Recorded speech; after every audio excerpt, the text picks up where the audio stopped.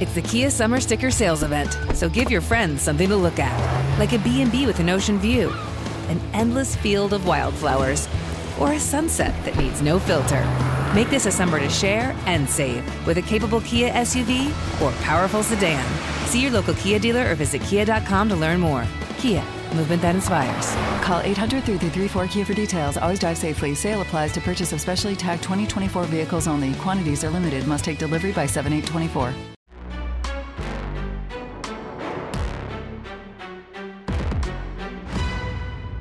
Hi, everybody. Welcome to another edition of Packers Unscripted from Packers.com. I am Mike Spofford, joined, as always, by my partner in crime, Weston Hodkiewicz. We're coming to you here from our studios at Lambeau Field, and unfortunately, Wes, we're here to talk about another tough loss suffered by the Green Bay Packers. This one, 19-17, the final score in Denver against the Broncos. And we don't need to go through this one blow by blow by any stretch of the imagination, but boy, is it frustrating to see what felt like, in many ways, a carbon copy of the previous loss before the bye. A big struggle in the first half offensively, a comeback that puts you in position to give you a chance to win at the end of the game, and then an interception when you go for broke at the end of the game when you're trying to make the big play. The last two games have been very much like that. It's a script that the Packers have to change moving forward, but it's one that they haven't been able to change just yet. Yeah, I watched the same game, from what happened in Vegas and then in Denver, all the way down to, the defense having to work through some stuff, getting some key stops, but ultimately just giving up that one additional drive that ends up being the difference in the football game.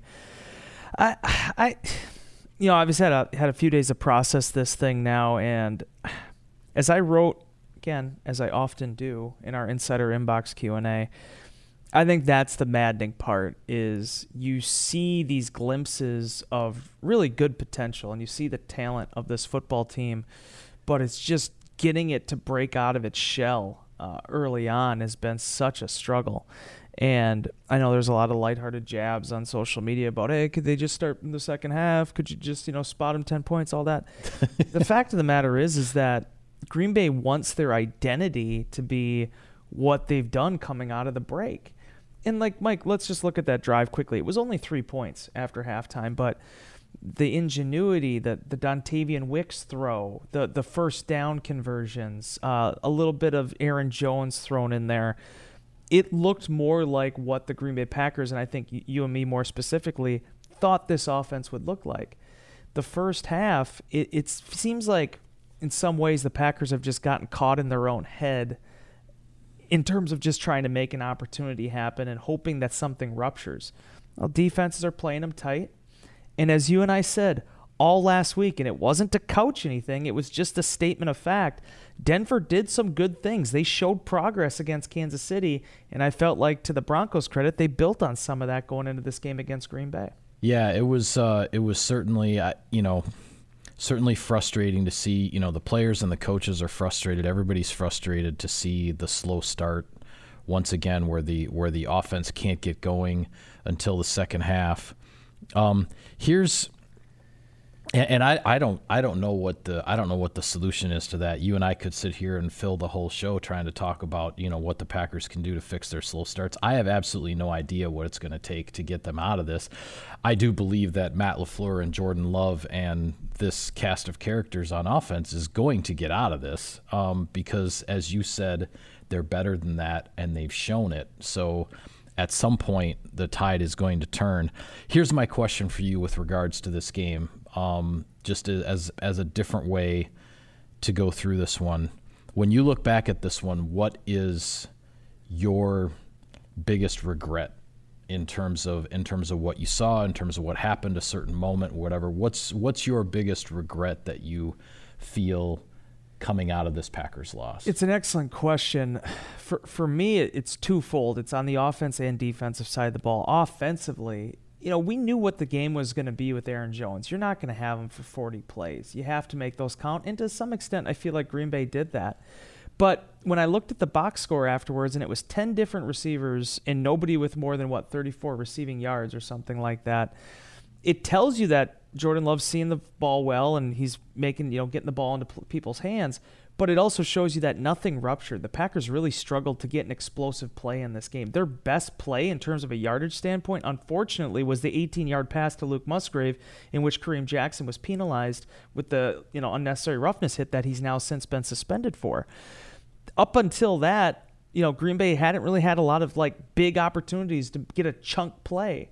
And you saw what happened after that catch. They were able to go down the field, have their best drive of the game. They were opportunistic in the red zone to make opportunities happen. A.J. Dillon, a great opportunity, takes a dump-off pass for 29 yards. They actually get into what I would consider to be Denver scoring territory based on the altitude, getting over to the 44-yard line. Maybe you need 10 more yards to be able to kick a field goal to potentially win the game. Yeah, I don't think you necessarily even needed another first down, at least to get a shot at a field goal based on Carlson's leg and the location. But sorry to interrupt. No. Just my really quick point on the defense. The defense did a great job of adversity defense in the first half, bending but not breaking, keeping points off the board. So it was still only a 2-score game going into halftime. But while Green Bay's offense got things together in the third quarter, the Packers unfortunately end up giving up that lone touchdown drive. And at the very end of the game, the Broncos just get too many yards. They have a kicker that has just too much leg. And while Preston Smith did get that sack on Russell Wilson for no yards, that was the only sack Green Bay had of Wilson in this game. They didn't turn over the football, and they lost the game. Yeah, my regrets from this one, I guess I lay it out as kind of an ABC. First, it's that you caught a break with a deflected touchdown catch on fourth down that, could have sunk you, but you get some good fortune to go your way. Yep. That's not going to happen every week, and yet you lose a game when you catch a big break like that. So that's a tough one to take. Number two, you mentioned the Packers getting to the Denver 44-yard line, and then your best offensive lineman, your multi-Pro Bowler, gets called for holding at absolutely the worst, the most inopportune time there. From the 44, Love had run the quarterback draw. He was to the 40, maybe just inside it. You didn't even necessarily need to get the next first down at the 34-yard line to give Carlson a chance, but then you get backed up 10 yards, you're back on the other side of the 50, you're not in field goal range, and the tide, the momentum there shifts to the defense. I'm not saying it wasn't a penalty. I looked at the film. Pretty ticky-tack call to be making with 2 minutes to go in a game, in my opinion, but they threw the flag on a really, really good offensive lineman, and the Packers had to pay the price for that. The other one, my third regret, was the sequence, more of a longer sequence of things, and it was at the end of the first half, because the Packers, after a lot of struggles on offense through 1.5 quarters, they put together a good drive. They finally got some things going. You could see the blocking was improving. Some of the runs to the perimeter were moving the chains, converting some first downs. Unfortunately, the drive stalls, but then your rookie kicker, Carlson, misses his first kick of the season. He'd been perfect up to that point. He misses one. Obviously, he was going to miss one eventually. You wish it hadn't been in that moment, but then as that sequence continues, the Broncos end up going 50 yards the other way in about 32 seconds. And when it was looking like you were going to go into the locker room down 6-3, you were down 9-0 because of that sequence at the end of the first half. Instead of a 3-point deficit, it's a 2-score deficit. And it just, yes, the Packers came out in the second half and got things going and played the kind of football you expected to see them play in Denver. But for that deficit to be 9-0, and then when the defense did give up the one touchdown, suddenly it becomes 16-3. The deficit was just larger than it needed to be, than it should have been, based on the sequence at the end of the first half. And again, the thing that is just absolutely maddening and frustrating is the Packers didn't just pitch the tent and call it a day after falling down 16-3, a time in which a 13-point lead seemed a lot more insurmountable than it really was. They rallied again. They found a way to get points on the board, 10 points in that third quarter.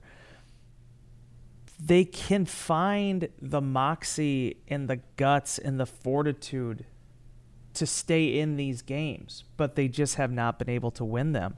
And yeah, I think in the long run, it will benefit this team. A lot of young guys on this team that are learning to win right now, how to win, what it takes to win.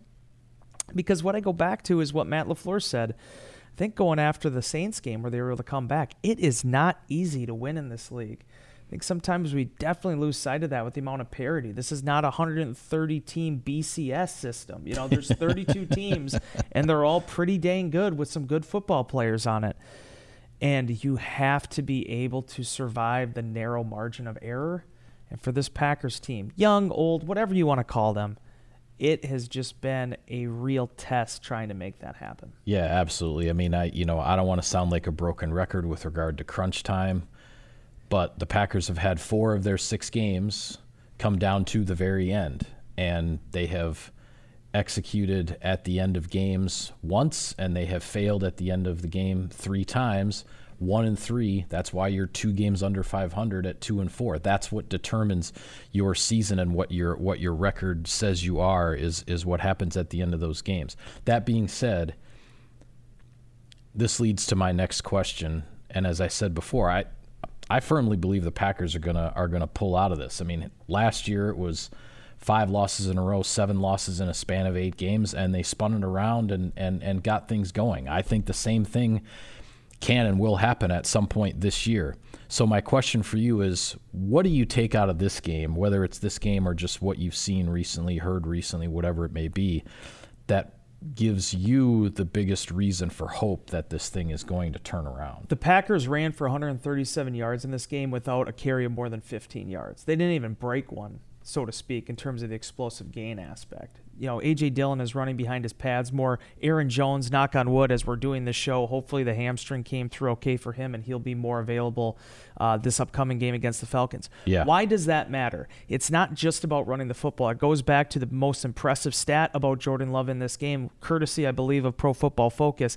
The guy was 9 for 9 for like 109 yards and a touchdown off play action in this game. Jordan Love did really well in terms of the play action game, getting outside the pocket, making plays happen. A lot of what hurt him, for whatever reason, it was when he was facing even pressure and, being contained in the pocket. So those things tie together. And I think you can see this running offense getting more comfortable, getting a lot more confidence among itself. The penalties kind of popped up again. Green Bay has to get that straightened out, but this team stuck together. And Mike, I don't know what the Packers' final win and loss record is going to be. I don't know what it's all going to look like. I can guarantee you this team is going to be vastly better in December than it was in September. But as far as the 2013, that whole exhibition that you have to put on display to show that you're capable of being a playoff team, that's where the challenge lies for Green Bay. If you dig yourself into an early hole here, what does the second half of the season look like to get yourself out of it? Yeah, I'm with you in that when I see what I'm kind of hanging my hopes on, and what I see are the signs that this can be turned around. It does go to how the Packers are running the ball. We've seen it the last 2 games. I thought it was even better against the Broncos than it was against the Raiders. And as much as I know, I started the show by saying, there was this carbon copy thing with all the struggles in the first half. You have a comeback, and then you have the turnover at the end when you're trying to win the game. To me, the Broncos' performance was a much more encouraging, and I don't want to overstate that, but it was a more encouraging offensive performance than the Raiders game for a couple of reasons. One is, I thought the Packers were able to stay balanced, that even during the comeback, when they weren't busting big explosive plays, they didn't have a 77-yard, completion to Christian Watson to take up, a huge chunk of the field. They were staying balanced and moving the ball, and that, being able to use the run and the play action and not get into, any kind of a desperation mode until the very end of the game, I thought that was a good sign for where this thing can go. The offense also had to do this very much on its own, because when you think back to the Raiders game, there was the interception by Rudy Ford, gave them a short field, they get a touchdown. Packers didn't have that. All of their scoring drives in this game, they had to cover a big chunk of the field to get points, and they did have the one good drive in the first half that didn't result in points, and then when they were moving the ball at the end of the game, you get the penalty that sets you back. So I think there were more signs in this game, even though it's another frustrating loss, and I'm not trying to sugarcoat anything, but I think there were more signs in this game that the offense is starting to find something than we saw in the Raiders game. And the other thing I just want to touch on quickly, because it kind of follow up on what you said last week. We were talking about our MVPs or whatever during the bye, and I still say Quay Walker's had a fine season so far. But you brought up Rasul Douglas, and I got to thinking more about that throughout the weekend and then watching him in this game. Rasul Douglas is having the best year of his career. And I know he had the 5 picks or whatever, but the guy's not being penalized. He is getting pass deflections, and it is getting very difficult for teams to throw on him. He's playing physical ball. Well, we saw what Russell Wilson, I mean, no offense to Carrington Valentine, who, definitely had some rough moments in this game filling in for Jair Alexander. But Russell Wilson was like, okay, Douglas is over here. I've seen what he's done on film. Carrington Valentine, a rookie 7th-round pick, is filling in for the all-pro guy on the other side, and Wilson went after him. But that's also because of how Rasul Douglas has been playing. And the other thing about Sewell, maybe some people don't realize this, he was the co-stand-up award winner last year for the Packers, as given by the PFWA for his dealings with the media. The guy sat at his locker for 6 minutes after the game, which, in terms of a road locker room, that's actually a pretty long media scrum. And he was very honest, raw about how he's feeling about this thing. He didn't throw anybody under the bus. He didn't throw the offense under the bus. But he did have a really poignant line when he was talking to the media about how, basically, I'm tired of seeing you guys. He's not being rude or anything, but basically saying, you're coming in here and I'm giving you the same answers I've given you the week before. Yeah. We are working at it. We are trying. But ultimately, it comes down to winning. And, he was even kind of throwing a little bit of a softball about having 11 games left. He's like, yeah, but we got to win. It doesn't matter how many games are left. You have to win to be able to end this losing streak and to feel what it's like to win a football game again, something else he had talked about earlier in the week. Douglas has been a guy that has really stepped up for this defense in terms of the leadership aspect of it, without a Devondre Campbell, without Jair missing 2 or 3 games now. He has been one of the guys that has stepped up and I thought has really led with his play on the field. And honestly, Mike, depending on what happens here with Ja's back, he could end up being one of the really pivotal pieces for the Green Bay Packers in the second half of the season, much like he was in 2021. Yeah, I totally agree with you there. One more question I want to throw at you before we shift gears a little bit. There are a lot of things that are ailing the Packers right now, but if you had to point to the one thing that you feel would be at the top of the list, the most important key to getting this thing turned around, it was the thing I led inbox with. If it's not even about the fast starts, because that's becoming kind of like this catch-all. Yeah. Mike, I just want to see what it looks like if the Packers go out and put points on the board on the first drive. I'm not saying, if you win the coin toss, you have to take the ball. No, you can defer until the cows come home. Yeah. But I'm saying when the offense gets out there for the first time, what does it look like if you go into halftime? Because I'm thinking back to that Chicago game. I know it's difficult for fans to do that right now. But the Packers put up 38 points in that game and really imposed their will against the Bears. And we haven't seen that again since then. So I just feel like this team, the doubts or whatever could be creeping into your mind after you go 3-0 or you give up some points early on defensively.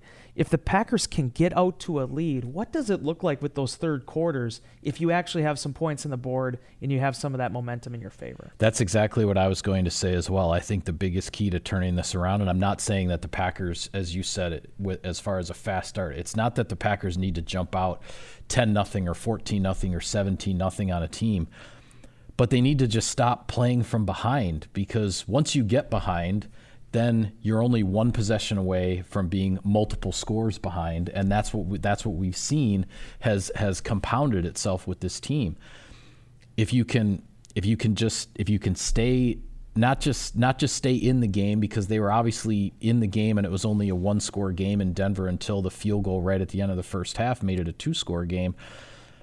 But if you can actually get the lead, even if it's just 7-3 or 7-6 or 10-7 or whatever it is, even 10-10 at halftime, something like that. If you can just be in that situation heading into the second half, as opposed to coming out of the locker room and feeling like your backs are against the wall again, like they were against Detroit, like they were against the Raiders, like they were against the Saints before that. I mean, this is, the Saints game was a victory, but this is 4 games in a row now where the Packers are playing from behind, and that's not a life you can continue to live if you want to be able to find success on a regular basis. And the biggest reason that they're 2-4 right now is because they're playing from behind way too much. And this game specifically, Mike, people can make whatever jokes they want to make about the Broncos, but I'm telling you what, man, Sean Payton and Russell Wilson, those are 2 pool sharks there.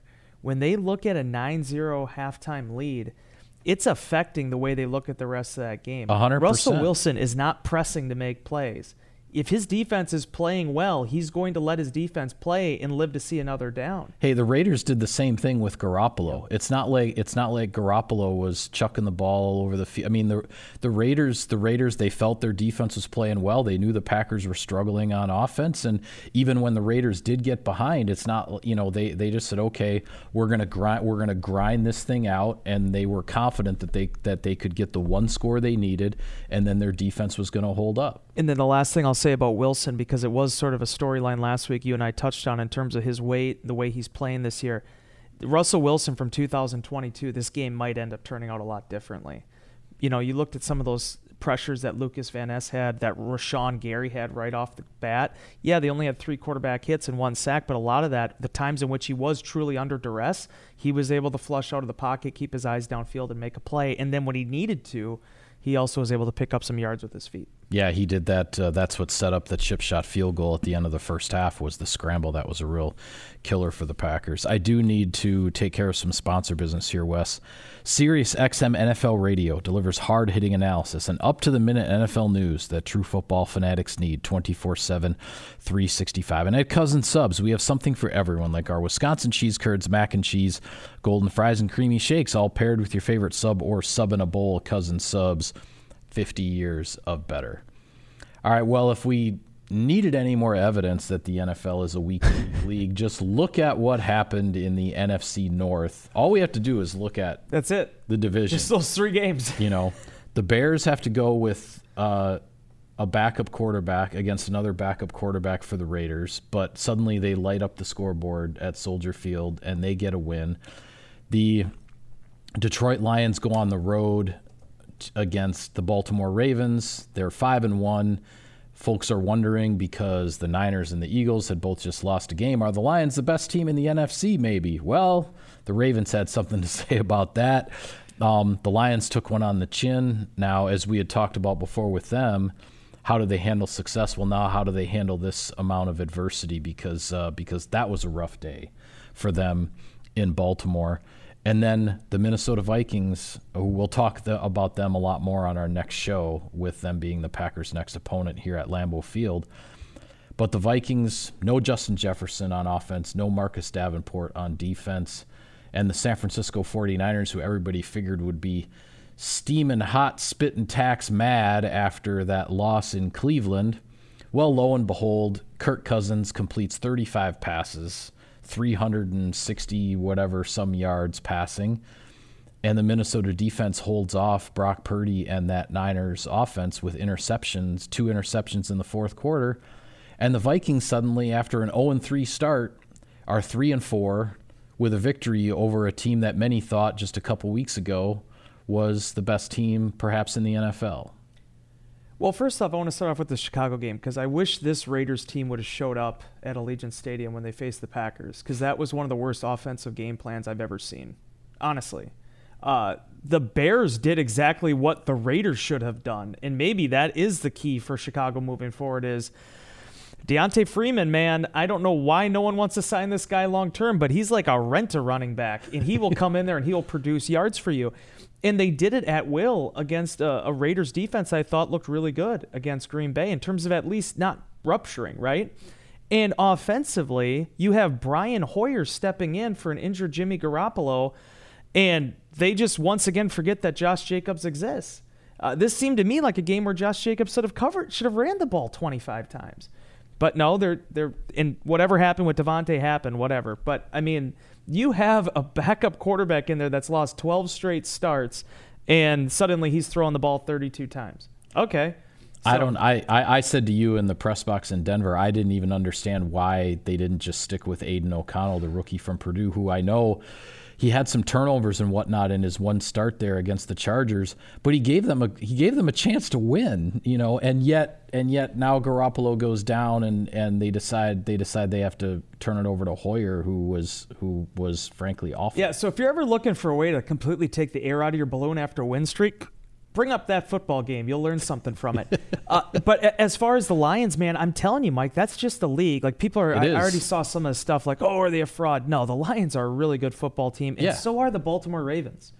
And I thought the Ravens were exceptional. Lamar Jackson was amazing in that game, and the Lions just were not able to make anything happen offensively. It's going to happen. I still view Detroit the same way I viewed them going into Sunday afternoon. Yep. Very dangerous team. I do too. I mean, we saw it, the Packers had 3 consecutive 13-win seasons under Matt LaFleur, and every season there was at least one, sometimes more than one, just regular season dud game where you just got it handed to you, and it happens to everybody in this league, and it happened to the Lions. And they're a very curious case because they're in a position that their franchise is not used to being in. And how are they going to handle the ups? How are they going to handle the downs? They have a target on their back as the team on top of the NFC North right now. And but it happens in this league. Lastly, I'll just say this quickly about the Vikings. An expertly played football game. Kirk Cousins gets his win in prime time. But more importantly, Jordan Addison stepping up the way that I think the Vikings needed him to in the wake of this Justin Jefferson injury. You look at Danielle Hunter defensively, I thought did some really good things in that game.